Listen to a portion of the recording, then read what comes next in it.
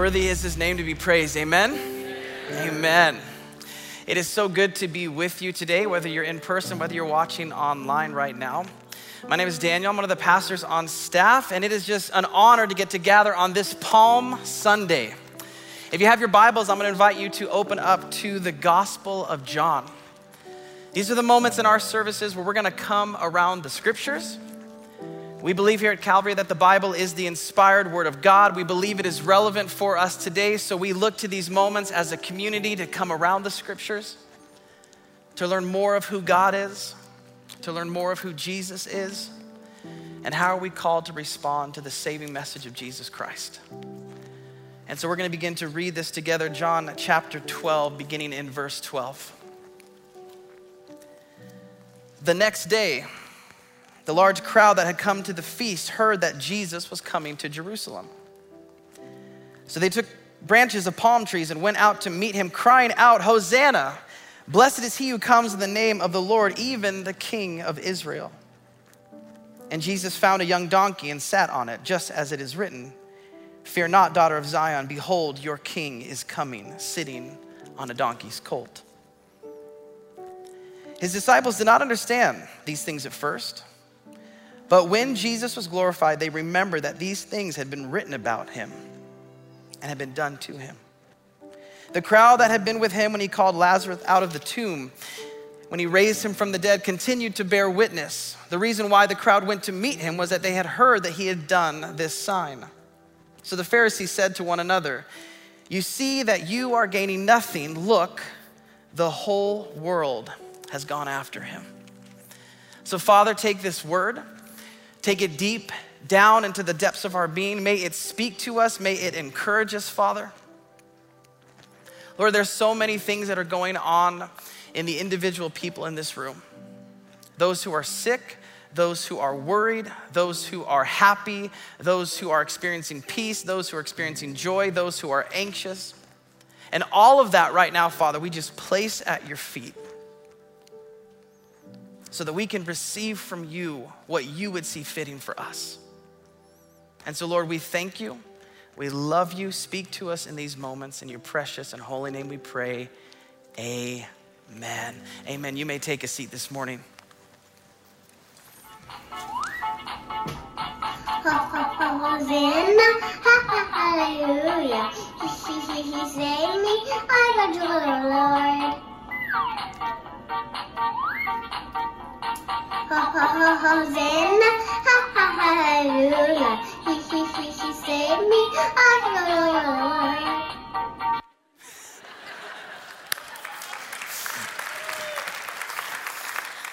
That was a video I took of my daughter when we were having our Friday morning tea party, as you could see in her dress, and that's makeup on her face. She tries. She's figuring it out as a 4-year-old.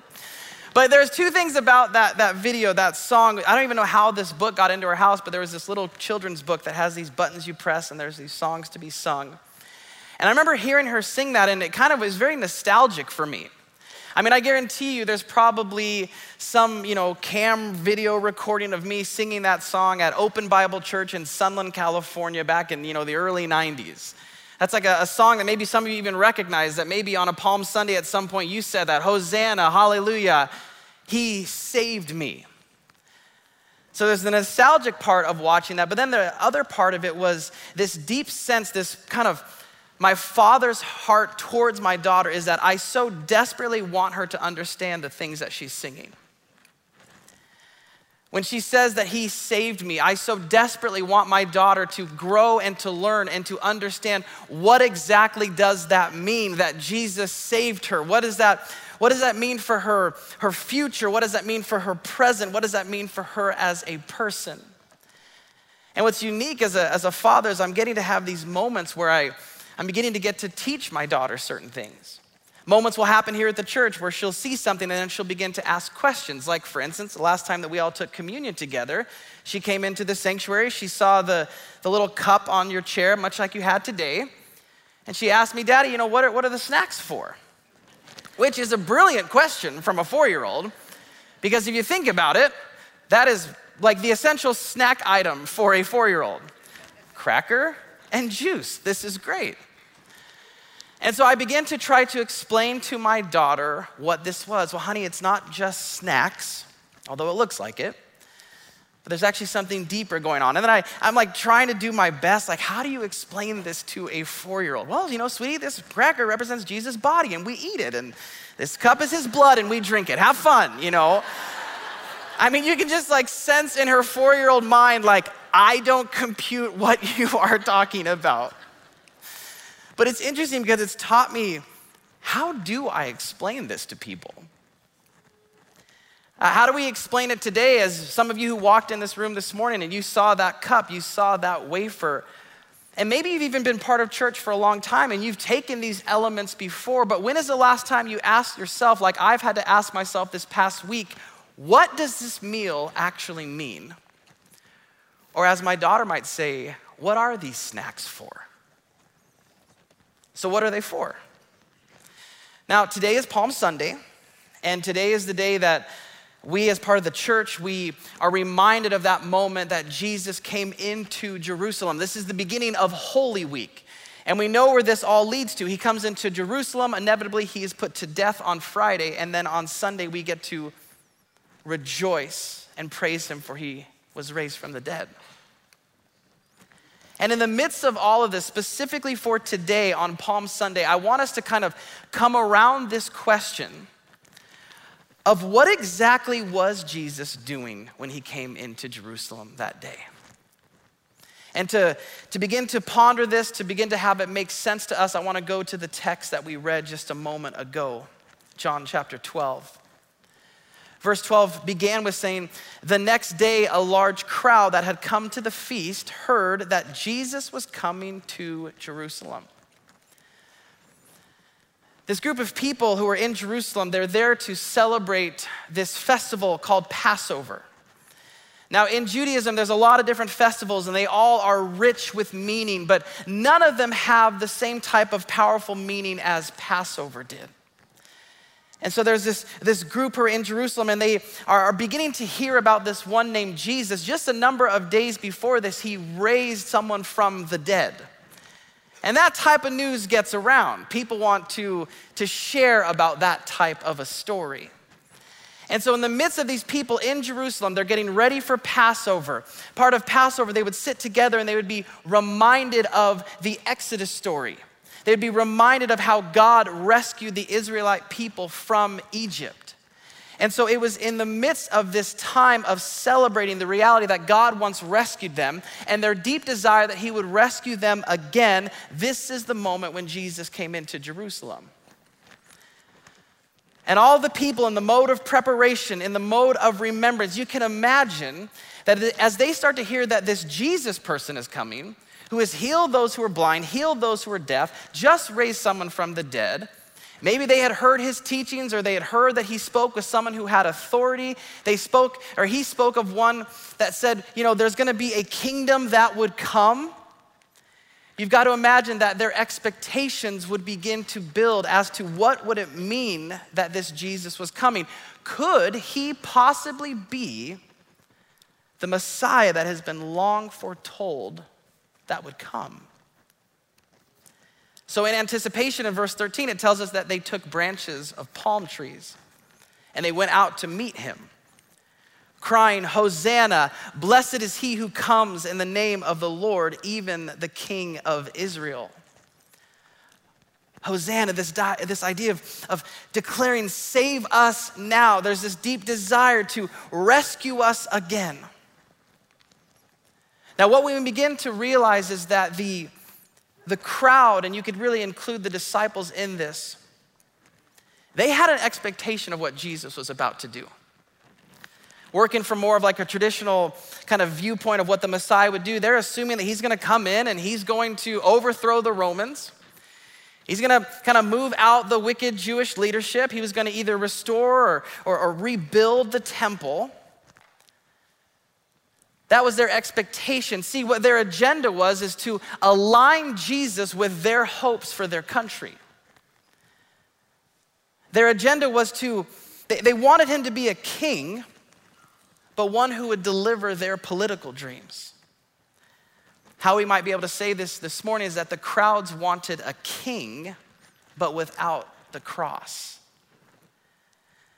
And even though they did not understand what Jesus was doing, Jesus did not deny their declaration of his kingship. And this is a shift in his ministry because up until this point, everything from Jesus has been a conscious effort to avoid publicity. But this time he accepts it. He accepts it by getting on a young donkey, verse 14, and he sat on it, just as it is written. This was a prophecy from Zechariah chapter 9, verse 9. Fear not, daughter of Zion. Behold, your king is coming, sitting on a donkey's colt. Now, the crowd thought that Jesus was going to come to overthrow the Romans. What might the religious leaders think he was doing? Now, the religious leaders, they saw Jesus as a disruption. He was a disruption. They did not want to believe in his message of the kingdom because it challenged their own power and their influence.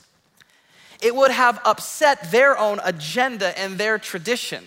See, the religious leaders, they wanted a kingdom, but only one that would fit within their own narrow framework. The chief priests and the Pharisees, they said this in John 11, verse 48. If we let him go on like this, everyone will believe in him.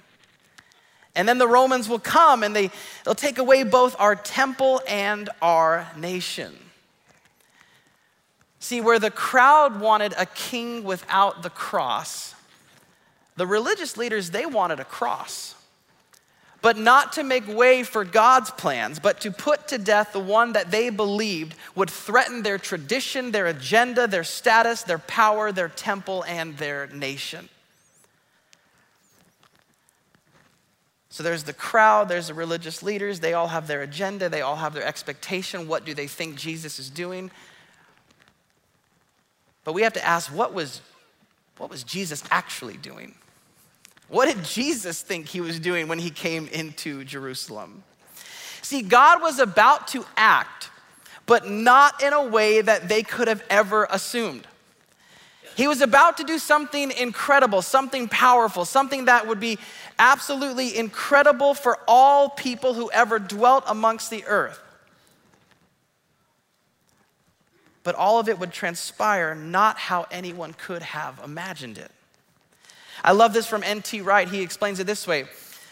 They were looking for a builder to construct the home that they thought they wanted, but he was the architect, coming with a new plan that would give them everything they needed, but within quite a new framework. They were looking for a singer to sing the song that they had been humming for a long time, but he was the composer, bringing the new song to which the old songs that they knew would form at best the background music. He was the king, all right, but he had come to redefine kingship itself around his own work, his own mission, and his own fate. See, Jesus was about to do something new. He was about to usher in something new. He was about to rescue humanity, but again, in an unexpected way. So what exactly was taking place here? What exactly was Jesus about to do? And to explain this, I want to draw our attention into the Exodus story. And we're going to look at two parts of this story. And the first part is about a divine rescue. On Israel's last night in Egypt, God brings judgment upon the firstborn in Egypt. But what God does is he passes over the homes of the Israelites who had sacrificed a lamb and taken the blood of that lamb and placed it on the doorpost of their home. And this was the event that finally led Pharaoh to saying, okay, enough is enough, you can go. And so God's people begin to go, being led out of Egypt by their leader Moses. And then a part of this divine rescue, they get to the Red Sea, and then God parts the Red Sea, and they begin to walk through. And then as they get out into this moment, they're freed now from Egypt. They're away from that oppression. Listen to what God says to Moses. You yourself have seen what I did to Egypt, and how I carried you on eagle's wings and brought you to myself. Now, if you obey me fully and keep my covenant, then out of all nations you will be my treasured possession. Although the whole earth is mine, you will be for me a kingdom of priests and a holy nation. These are the words you are to speak to the Israelites. See, what God was beginning to do is he wants Moses to speak to the Israelites so that they would begin to understand something. And what this was is that, listen, yes, I rescued you from here, and now I have purpose for you here. I divinely rescued you from Egypt, and now I have a vision for how life ought to be lived now in this covenant relationship with me. Israel was to be a kingdom of priests, a holy nation set apart from other nations, consecrated for the purposes of God. They were now called to fulfill the vision and the calling and the vocation that God had for them. But in order to do so, they needed a framework to follow. So on Mount Sinai, God gives Moses the law. The law was going to be the way of life through which they were to show the world what God had in mind for humanity. The law was going to set out a pattern for life that the people of God were meant to follow. And following this pattern of life, Israel was meant to display God's image and certain aspects of his character to the world around them. So the law began to consist of what we know as the 10 Commandments. Have no other gods. Do not make an idol or any likeness. Do not take the name of the Lord God in vain. Remember the Sabbath. Honor your father and mother. Do not murder. Do not commit adultery. Do not steal. Do not bear false witness. Do not covet anything that belongs to your neighbor. There were also laws on rituals and customs, social responsibility, morality, and more. And again, by following these laws, Israel would show the nations what God was like. But there was a problem. See, Israel was incapable of fulfilling this law. In fact, in the story, Moses is with God on Mount Sinai. He's getting the law, he's getting the 10 Commandments, and they're down at the bottom already worshiping a golden calf. Can you imagine that? Like Moses is up there, he's all excited, he's writing these things down. Oh, this is good stuff, God. I like this, yeah. And God's like, yeah, you need to go down. They're already messing this whole thing up. How frustrating would that have been for Moses? He's like rereading the 10 Commandments as he walks down. Okay, no idols before God. No, this is good. I'll tell him that first. What's the golden calf? You've already messed this up. You've already done exactly what God would have you not do. See, there was a problem. The second part of this story is about human rebellion. And so what happens in the midst of the books of the prophets, they kind of begin to foreshadow something. But even before that, all throughout the Torah, the first 5 books of the Bible, we see this pattern play out. Here's the law, and then they rebel. So, okay, well, here's more law to help fix whatever that may have not worked, and then rebellion. Law, rebellion, law, rebellion, law, rebellion. That is the pattern we see in the midst of the first 5 books of the Bible. And this amounts to 613 laws that Israel had to abide by. So Moses begins to realize something. And in Deuteronomy, he's giving this kind of final speech before Israel is going to enter into the land that God had promised them. And Moses begins to sense something. He begins to understand something. That unless something breaks from not without, but breaks from within, they will never be able to fulfill the vocation that God has for them to display his glory and majesty in the world by following after his patterns and precepts. So Moses tells them, something's gonna have to happen. In fact, he describes it as a circumcision of the heart. God was gonna have to do something from within you. See, here's the reality of the law. It does a great job of setting parameters around external behavior, but it is powerless to transform hearts and minds. And so the prophets begin to speak to this. Ezekiel started saying, there's gonna come a time where God is gonna actually replace your heart of stone and give you a heart of flesh. Jeremiah the prophet says this in chapter 31, "Behold, the days are coming, declares the Lord, when I will make a new covenant with the house of Israel and the house of Judah. Not like the covenant I made with their fathers on the day when I took them by the hand to bring them out of the land of Egypt, my covenant that they broke. Though I was their husband, declares the Lord. For this is the covenant that I will make with the house of Israel after those days, declares the Lord. I will put my law within them, and I will write it on their hearts. And I will be their God, and they shall be my people, and no longer shall each one teach his neighbor and each his brother, saying, know the Lord, for they shall all know me, from the least of them to the greatest, declares the Lord. For I will forgive their iniquity, and I will remember their sin no more." See, this is what Jesus was doing.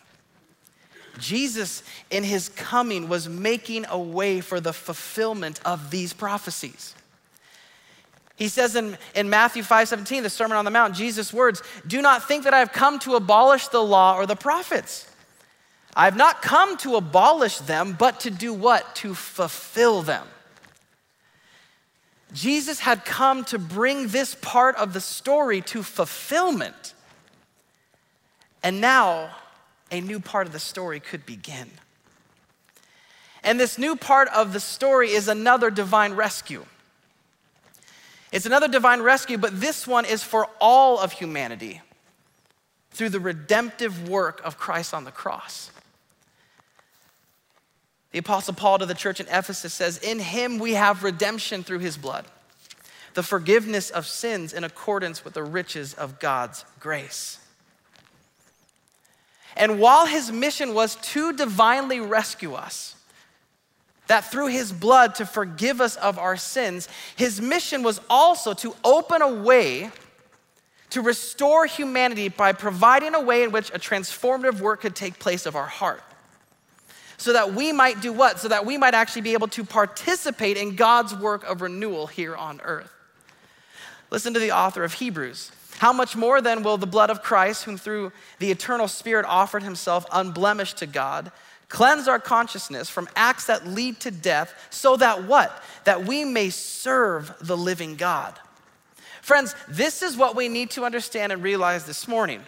We have all fallen short and rebelled against God. Every single one of you and me. We have all fallen short and rebelled against God, but we are justified freely by his grace through the redemption of Jesus Christ. But Jesus' desire is more than simply to rescue the rebel for heaven. He wants to restore the rebel for the world. And this is something that we need to grasp this morning. He wants to give us a new heart, to create a new type of people that would reclaim our kingdom vocation and display the beauty of God around us.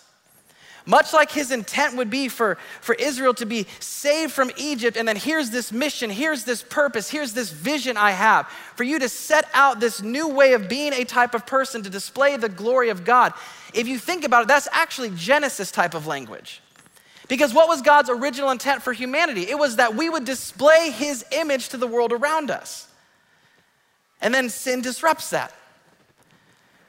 And then Israel tries to do it through the law. They try to abide in the law, but they can't do that, which is why Jesus comes to say, you can't fulfill it, I will. You need a new heart. I will do something that will make the way for this to be possible. See, when it comes to Palm Sunday and Good Friday and Easter, that was his agenda. To make way for the new family of God. A people whose, yes, their sins are forgiven, whose eternity is secured, and whose hearts are made new. So that we might be people set apart for the purposes of God. As we said a couple weeks ago, so that we too might become a holy priesthood. Now that's his agenda for Palm Sunday, Good Friday, and Easter. But I've got to ask you, what is your agenda? What is the agenda that you have carried in this time? The crowd, they saw Jesus a certain way. They wanted Jesus to do a certain thing. The religious leaders, they had their agenda. But friends, we have to realize we too have an agenda. We too have certain things that we believe about Jesus or things that we want from Jesus. The crowds wanted a king without a cross. What do you want him to be? And what I want to do for just a couple moments is I want to share what I think are two predominant agendas that many of us in this room have for Jesus. Agenda number one, we're going to call it the kingdom without the king. The kingdom without the king. We want God's blessings, but we don't want to submit to his rule and reign. We want peace. We want to eradicate things like human trafficking and racism and hunger and homelessness. We want to eradicate things like abuse, but we also want the right to choose what is wrong and right for us. We don't want someone forcing their views on us. We want to be in command of our world. We want the authority to rule our own kingdom. Another way you could say it is we desire the fruit of the kingdom of God, but we don't want to submit to the king. Now, if that way of thinking is on one end of the spectrum, let's go to the complete other side. The other side, I would describe it in this way. We want the cross without the kingdom. Dallas Willard, I think, explains this best. He says it this way: this heresy has created the impression that it is quite reasonable to be a vampire Christian. One, in effect, says to Jesus, I'd like a little bit of your blood, please, but I don't care to be your student or have your character. In fact, won't you just excuse me while I get on with my life and I'll see you in heaven? But can we really imagine that this is an approach that Jesus finds acceptable? See, what this leads to is this kind of abstract view of atonement that has nothing to do with now, and really it's only a means to escape this world. See, we might be passionate about the cross, but we are apathetic about our kingdom vocation. And here's what we have to understand on this Palm Sunday. We don't get to have the cross without the kingdom. And we don't get to have the kingdom without the king.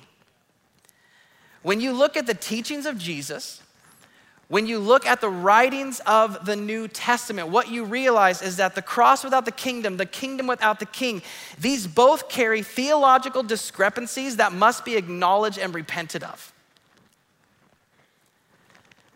See, for us, believers in the way of Jesus, those who look to the cross and understand what it is that he did, for us who are truly going to plant ourselves as people who follow after Christ, for us it's about the cross and the kingdom.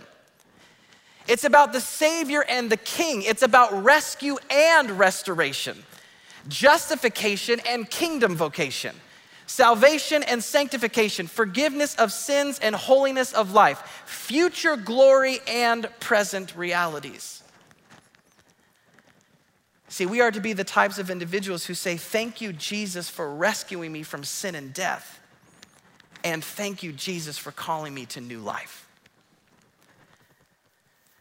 It's interesting, the early Puritans, what they called this idea, they called it owning the covenant.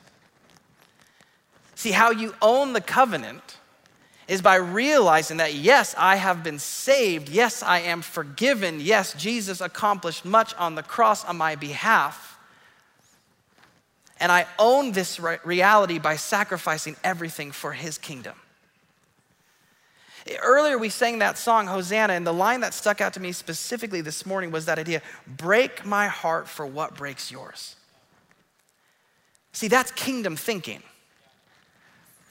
See, someone who just wants the cross isn't quite concerned what breaks God's heart. Because I've got the cross, I've got a little bit of the blood, as Dallas Willard would say. I know I'm secured for heaven. I'm gonna get on with what I want to do. But God says, yeah, but what about what is breaking my heart in the world that I need you to step into? That I need you to not be selfish anymore. I need you to be a person of compassion, a person who loves, a person who cares, a person who is growing in to become more and more like the person of Jesus Christ. Someone who lives out the fruit of the Spirit, someone who has peace, someone who has some self-control, for crying out loud. Yes, we have been rescued, church, and thank you, Jesus, for that reality. But Jesus also wants to give you a new heart. And he wants to restore you. And he wants to make you into a person of love, a person of the kingdom. So the question I want us to ponder for just a couple of moments is, what is or what has been your agenda for Holy Week?